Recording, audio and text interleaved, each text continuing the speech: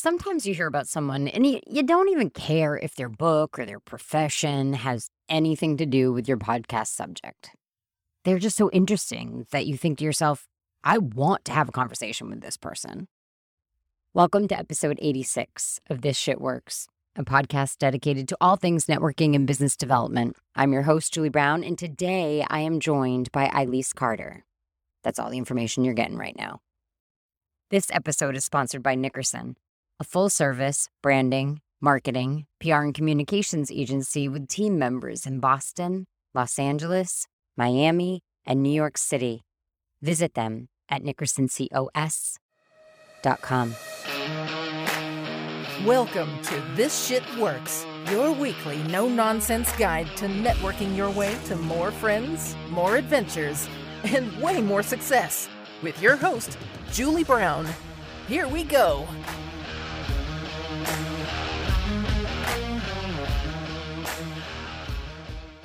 I was at a networking party, thoroughly enjoying my third glass of Chardonnay, when the person I was talking to said, "Let me tell you about my friend Ilyse and this book she is writing. It's all about the history of lipstick."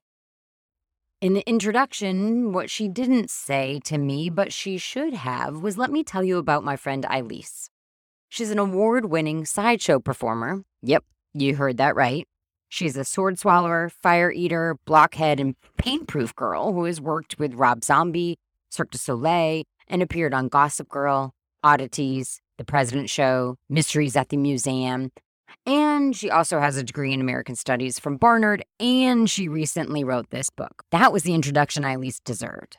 That was what I found out when I started doing my research on her and her book. So, lipstick. Something small enough to fit in your front pocket does indeed have a storied history. Lipstick has evolved from a beauty secret for a select few to a required essential for well-turned-out women, but also a mark of rock and roll rebellion and a political statement. Remember when Sarah Palin let us know that the only difference between a hockey mom and a pit bull was lipstick? And then later on in the campaign, Barack Obama said you could put lipstick on a pig, but it's still a pig. See, there's more there than you might think. To be honest, I'm not sure where this interview is going because, yes, I am intrigued by the history of lipstick, but I'm also just as intrigued by how someone gets started in the world of sword swallowing and fire eating. So let's just jump into it and see where it goes. Ilyse, welcome to the podcast. Thank you so much. I feel so much cooler. I did that stuff. I did that shit. I was like, I want to know her. And I'm wearing her underwear right now. I did, like, seriously, talking about burying the lead when I was told about you, I'm going to start with the obvious question that has nothing to do with lipstick. How does one become a sword swallower, a fire eater, realize that they can do that with their bodies? The sideshow stuff, that is not an innate skill. That is not something you're like, get as a kid, like singing and dancing. I had developed an interest in it since I was like a preteen. And I was just kind of fascinated by it because it was so. Did you go to a circus or a show or like, how did you? I am old enough to have seen Penn and Teller off Broadway. Yep. And that was kind of like the first place I think I saw fire eating live. And then over the years, I started reading about it. And yeah, I actually wrote my college entrance essay on a freak show I went to, which was this woman named Little Gloria. I always found it kind of fascinating. And then in my 20s, I found this series of books by a guy who remains a dear, dear friend, became a good friend and a mentor. His name is James Taylor. It's not James Taylor, the singer. James Taylor, the sideshow historian, totally different guy, wonderful, wonderful dude. And I just was always interested in it as a sort of weird thing that I thought was kind of punk rock until I guess it was in my early 30s. I was a World Trade Center survivor. I worked in World Trade Center, and that kind of knocked me sideways for a number of years. And it also gave me this great sense of like, well, life is short. You might as well, if you're going to do anything, do it now. And I had really wanted to go to Coney Island Sideshow School, but I was freelancing at the time and I couldn't afford it. It's expensive because their insurance must be kind of insane. No, right. uh, I ended up talking to this woman who was introduced to me by a mutual friend, is now one of my dearest friends. And I loved her as an artist. I knew her as a cartoonist and an artist, and she's just fabulous, AV Vibes. And for some reason we fell to talking about it. And I was like, yeah, I was interested, but it's really expensive. And she's like, oh, I'm a retired fire eater. Come over to my apartment in Brooklyn. She had high ceilings, and I'll teach you. And so that's how I learned fire eating. And but that's not something you can learn in one day, right? It's not like, oh, come over to my apartment, we'll have a little powwow. By the end, you'll be like chewing fire. You can learn the basic in one day. It's but there is a weird psychological phenomenon that a couple of people reported to me, which is you will bring the torch toward your face, and just everything in your brain is like, don't put fire in your face. It's just a very natural instinct. And no matter how much you want it, you will watch your arm move away because it's like, don't put fire. You like, your spine is like, don't put fire in your face. And you're like, but I want to. And your brain is like, no, you have to get over that. And then getting good at it. Like I've been doing it for 15, 16 years, and I still am not as good as I want to be. Like there's still things that elude me. And I had terrible stage fright. I had never been a performer really in my whole life. And I think I'd done one school play. And I had studied film. I was interested in film, but I was never interested in being a performer. I was interested in being a director and a writer. And then I was like, well, now I have to take this on stage. So it was a whole lot of just learning to perform. Eating fire is great, but also I live in New York. I'm from Manhattan, and there are just not a lot of venues. It's like, yeah, sure, come into our basement and eat fire. So it's a kind of impractical skill in New York. I did it a couple places. And I wasn't good at it, and I wasn't good at performing. So it took me about a year and a half at least. And I took every show, and I was working full time as a copywriter. I took every show I could get my hands on. I never slept. And I got up there, and you get up there and you fail and you fail and you fail until you get good. Wait a minute. Yeah. How do you fail at fire eating? Because it seems like if you fail at fire eating, you burn your friggin' face off. I did burn my face once, fire breathing, which is actually a slightly different skill. But you put together failure in this sense means putting together acts that are just not all that interesting. Okay. And learning to work the mic, and learning to be comfortable in front of an audience, and learning to be very present, and learning to overcome nerves. And I had other skills. I can escape from straitjacket. I do what's called the human blockhead, which is I'm able to pound nails into my nose, actually both nostrils, which is kind of neat. And like just getting up there and finding a stage persona and finding my feet on stage and being behind the mic and be able to stand in front of a room full of people and just be like, I am here and I deserve to be heard, is a skill. And how do you go from learning how to eat fire in your friend's apartment to sword swallowing and shoving nails in your nose? Nails in your nose is one of the first skills you learn. That's actually does trigger the sneeze reflex in some people, but if you learn it, it's really quick. It's like a quick and dirty sideshow skill. And I always call it the chopsticks of sideshow, because it's like playing the piano. It's like the first little thing that you learn that you can show people. The thing is, so every sideshow person does it. And then the trick is then making that act your own. And so when I was coming up, it was mostly dudes. It was mostly guys, and it was mostly, rock and roll guys.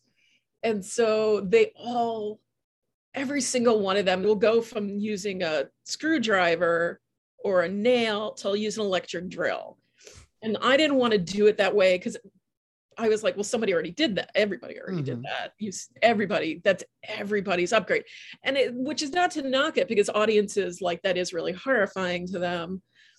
But I just didn't want to do that because I felt like everyone had done it. And I was like, well, the whole joke is that on stage, I actually have no tattoos, which is very unusual for a side performer. I would think so. It's sort of unusual these days in general. For Gen X, certainly. And I wore cocktail dresses, and I got dressed up, and I did my hair, my makeup, and I wanted to be more of a drag queen. I wanted to be very glamorous. I worked with burlesque performers, and I'm like, I want fancy feathers and rhinestones, but I don't want to get naked.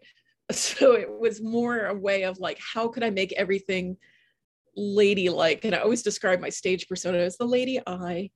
AYE, as sort of part Carnival Barker and part Dorothy Parker. Like, I love it. Sideshow people really hate because we don't use the phrase Barker, we say talker, and that's like a snobby thing. I thought it would be more funny for me and more interesting if I just came out and I was witty and clever, but also there's a little Judy Holliday in there, and there's Auntie Mame is definitely in my stage persona, like not ditzy, but I am always wearing makeup, I'm always wearing lashes.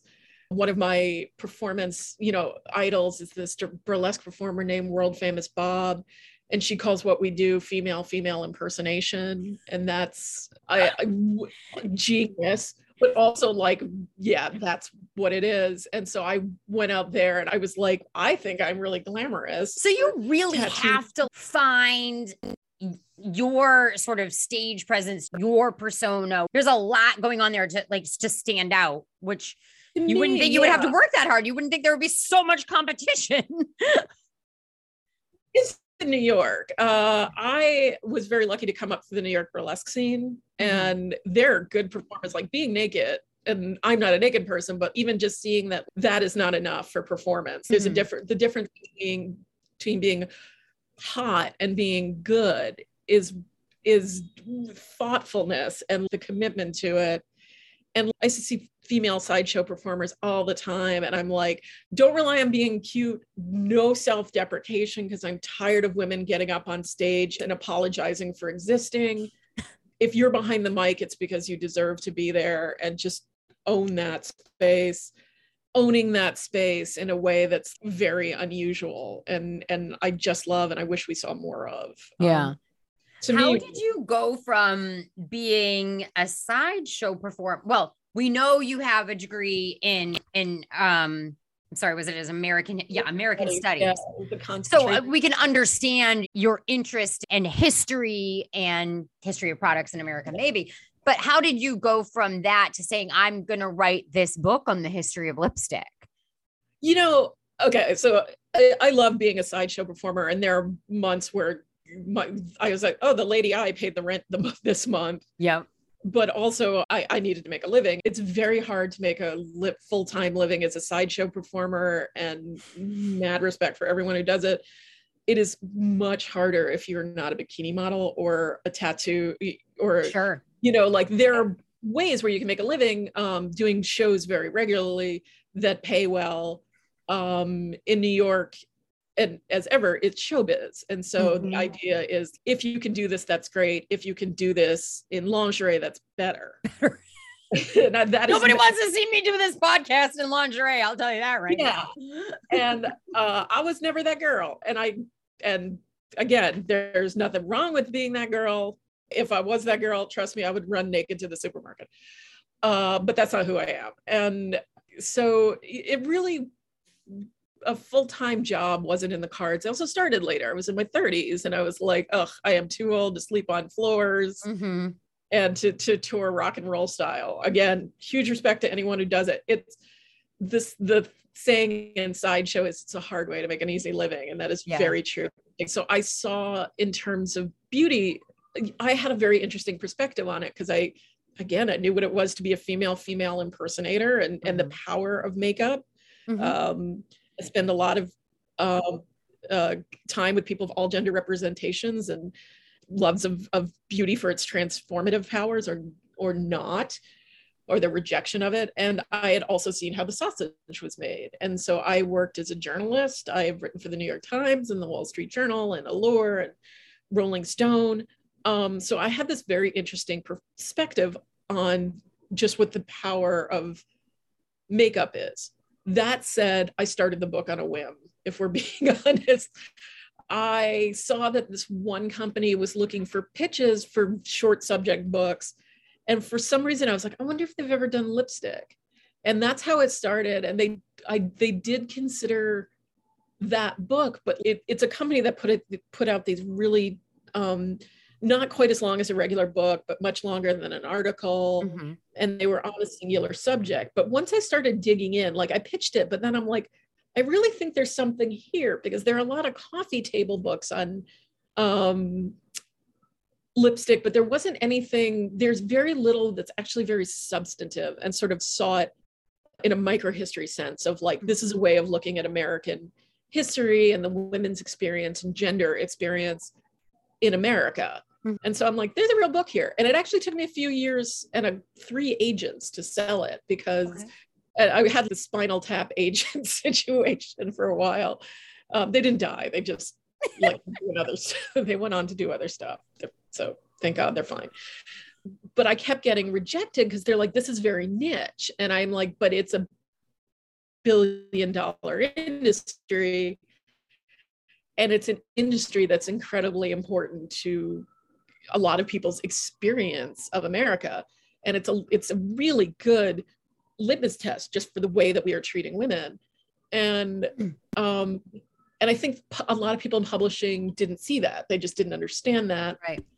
And I eventually found my editor, Jake, who is a tremendous guy. I just adored it, working with him, and my agent, Tim. And it took so much effort to sell this book because I think it is really just easy to dismiss lipstick as something frivolous or not important or not, or just silly. And it's not. It's, I mean, it can be, and that's part of the joy of it, but it's also can be something, to me, it was just this fascinating way of looking at American history. I once read something, and maybe you came across this as well in your research. I once read that during every economic downturn, the sale of lipstick increases.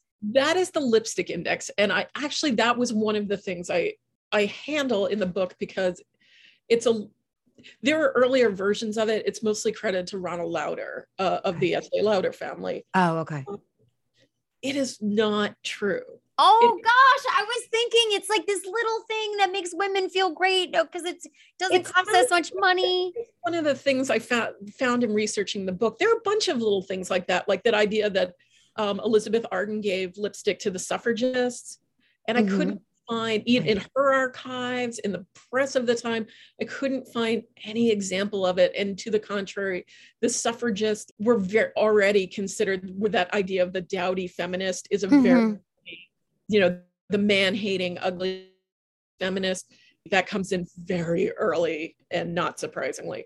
But that was one of the things, like we have all these myths about lipstick and because they sound right and they sound true. Now, mathematically, that one doesn't work out just because women buy lipstick when the economy goes up too. Right. But it's because people will chase that one around. And I remember at the beginning of the pandemic, people are like, well, maybe it's the eyeshadow index, maybe it's the skincare index, maybe it's the nail index now, because they were trying to find a substitute for the era of the mask. And you really shouldn't do that because it's just not a good indicator. It's not solid and it doesn't work out mathematically, but it sounds right. And it is a very appealing way to talk about women and spending. And I think that is worth studying. Yeah. You also talk about in the book that lipstick can be a form of identity, maybe especially in sort of transgender or drag communities, that for a lot of people, obviously it's a form of self-expression. But you talk about it as a tool of freedom and rebellion. Can you talk about that a little bit? Yeah, lipstick is fascinating to me because it is a mark of rebellion and it's also a mark of conformity. And there is no one clean answer. Like I get asked a lot, is it feminist? And the answer is yes and no, but it is one of these really complicated things. And it's all the context because women, the truth of the matter is that women in America, we have another really enduring myth that we have, which is not true, is that women didn't start wearing lipstick until the 20s. And that is not true. And the other idea was that, well, women wore lipstick, but they were sex workers. And that is also not true. It was very upper class because it's a very impractical item. If you work on a farm, you don't need it. It's expensive. It smears. It was made from Lord knows what. But Martha Beetles. Wasn't it made from beetles? Like especially red lipstick, right? Yeah, it was, and stuff like alkanet root. I don't even know what alkanet root is, but Martha Washington wore a lip balm, a colored lip balm made from alkanet root and lard and like earwax from whales. It was pretty gnarly stuff.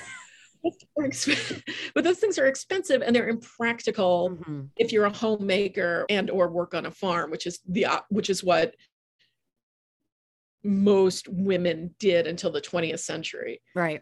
So the idea that nice girls didn't wear lipstick and it was lower class, when in fact it was actually quite fancy. Now, there may be some truth to the sex worker thing, but that idea of good girls didn't wear lipstick is false. So the thing that changes more than wearing lipstick is reapplying lipstick, because it was wax-based or some kind of oily base. And it was a boudoir item. So you wouldn't hike up your drawers in public and you wouldn't reapply lipstick. Edith Wharton referred to that as applying lipstick in public as a filthy habit. So one of the things that changes is the lipstick tube is invented in 1917 in New Jersey, and it's patented, and they become more stable. And women are just out in public more. If you have ever been to Old Town or Old Nick Sorley's Ale House, you'll notice that bars were just for men. Public spaces were just for men. They didn't have ladies' rooms. Right. Because women were not expected to go there. So just being out in public is a change that we get in the 20th century. And women working outside of the home or the middle class rising. So there are all these changes. And applying lipstick in public is a kind of rebellion because it's a break with the past. It very quickly becomes the norm. So you would not be caught dead going out of the house without lipstick. It is what a proper lady does. It's like wearing a hat and gloves. Right. You know, so by the 30s, during the Depression, when women are out job hunting, there's all this advice around, make sure you're wearing lipstick, make sure you've applied it flawlessly. That is way more important than a high school diploma, which not it's true. I think it was women. It was one of the ladies' magazines, like Good Housekeeping, which is like looking good is way more important than your personality. So it becomes the norm. So by the time the 60s rolled around, and you think of the 40s, you think of there's all this stuff about gender norms shifting because women are in not just in the workforce, but in masculine jobs like cop or factory workers. Sure. And then the 50s, which of course we think of as like super duper feminine, that Marilyn Monroe and Lucy, and the archetype is just almost Victorian. It's curviness. Yep. And it's just, women are in the home, men are at work. And when we get to the 60s, the act of rebellion is sort of twofold, I found. It's one for white middle-class women rejecting makeup and rejecting beauty norms. Sure. And you get the whole hippie counterculture. And for women of color embracing who they are. And because the beauty standard had always been white, it had always been blonde-haired, blue-eyed. It had always been this very white standard of beauty. And the whole Black is Beautiful movement, for example, was really about embracing like, no, we're different. Our hair is different. The tones of makeup that look good on us are different. And it's time that Revlon and Max Factor and whoever else, like, we either need our own brands or we need you to recognize that we are consumers.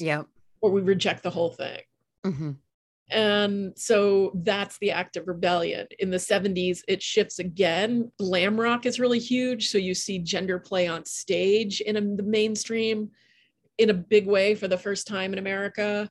That is not like some like it hot drag that's, male rock and rollers like David Bowie or Lou Reed, the New York Dolls, suddenly showing up in drag or partial drag.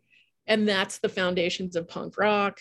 And of course, the whole punk world is fascinating to me. And it's like you look at a woman like Debbie Harry, she's gorgeous. So she's able to take the whole Marilyn Monroe image and kind of turn it on its ear and reinterpret it as a sort of glamour as a middle finger to the norm.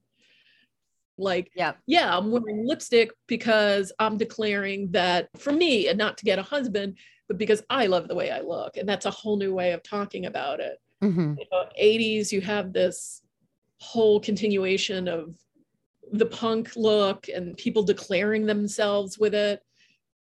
In the 90s, I go into Riot Girl, and if you think about Courtney Love and what a statement her lipstick was, and that whole movement had a lot, lipstick was important to it. It was reclaiming femininity and reclaiming what it meant for themselves and writing on their bodies with lipstick, Right.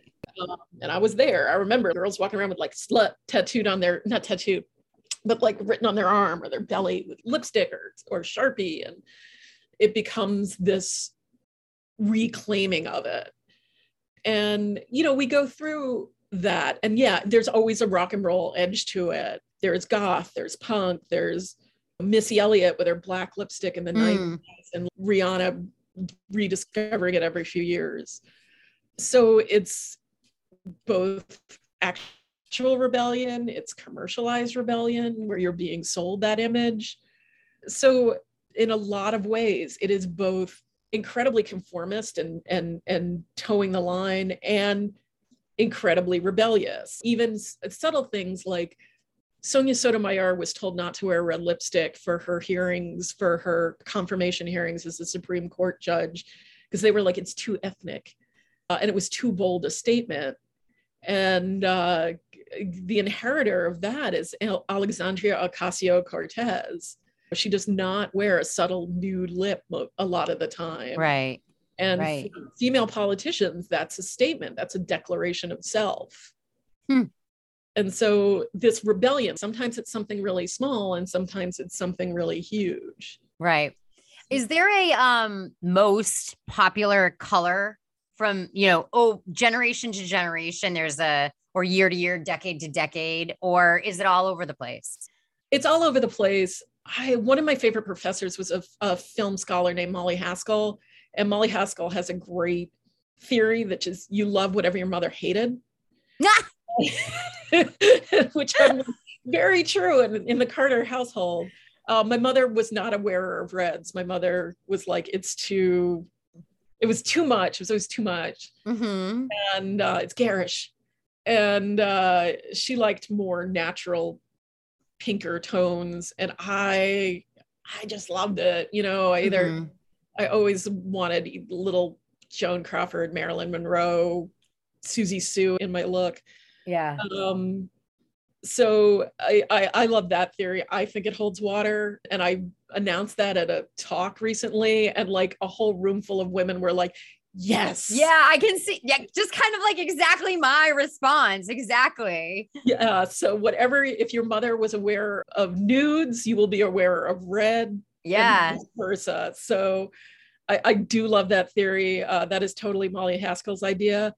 But it shifts, and some of it was practical. It was just red dyes were easier to manufacture. Yeah. Yeah. And you could write a whole book on how colors go in and out and what that means. But yeah, it shifts. And, again, like we break with the past. Like a great example of that is the very pale creams of the mod look. And that's breaking with their mothers in the 40s and 50s, which were very bright reds. Right. It was supposed to look modern. Yeah. And somebody decided, pale pink is the most modern. And whereas I look at a pale pink of the mod sort and we're like, oh, that's so dated. It's so retro. Yeah. Or like, I see brown, because I'm Gen X and I'm like, oh, please God, not brown lipstick again. Like, yeah, no, I'm Gen X too. So. And I'm just as guilty. Mauve was a big thing when I was growing up. Because I'm 45. Mauve was I feel like I had 17 shades of mauve growing up. Yeah. We all had fun. That was a thing.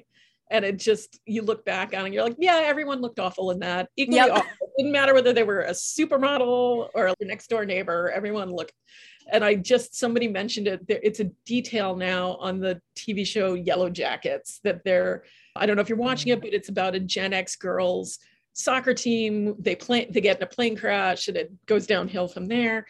But in addition to the soundtrack and the clothing, one of the girls was wearing brown lipstick, and I'm like, yep, all right, accurate to the period. Like now it's a period piece. I was in college, and high schoolers, but like that now it's a period piece. And the same way, like when you think of a pinup girl, I defy you to think of a pinup girl without red lipstick. Exactly. So they're very of their era. And it's interesting, they come to be defining shades of an era, and the beginning of every chapter has what I think are some of the defining shades of the era.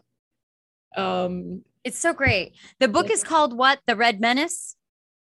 Yes, The Red Menace, How Lipstick Changed the Face of American History. And is it out now? Can we buy it now? Yeah, you can buy it anywhere. You can get it at Amazon or the Barnes and Nobles have it. Should have it now or ask. Fascinating. Your local. I think this is complete. Not only is this, I mean, I didn't know what was going to be more fascinating, the lipstick or the sword swallowing, but I think we've got an even tie. Yeah. And I'll give you a tip. It's just, if you're eating fire, you can't wear a glitter lipstick because glitter melts, which I've learned.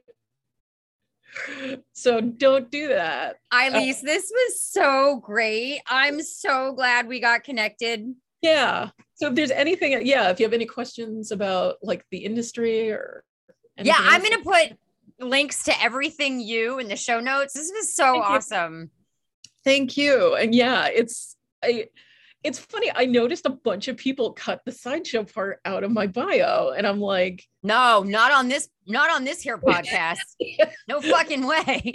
Are you ashamed to be seen with me, Wall Street Journal? This was great. I'll be in touch. Thank you so much. Take care. Bye. Who would have thought that so much history and rebellion and conformity could be tied up in one little tube of lipstick?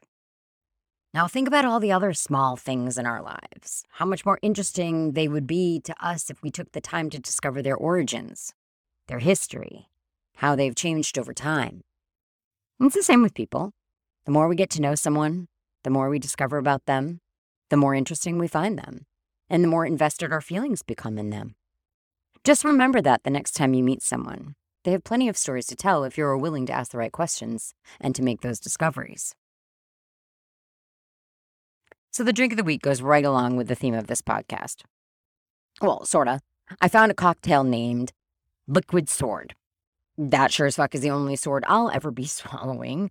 Probably you too, I'm guessing. So here's what you're gonna need. 2 ounces of vodka. 1 ounce of De Cooper Razzmatazz liqueur. Now, you know you have a bottle of this hiding in the way, way, way back of your liquor cabinet somewhere from when you were poor as fuck and couldn't afford nice liquors.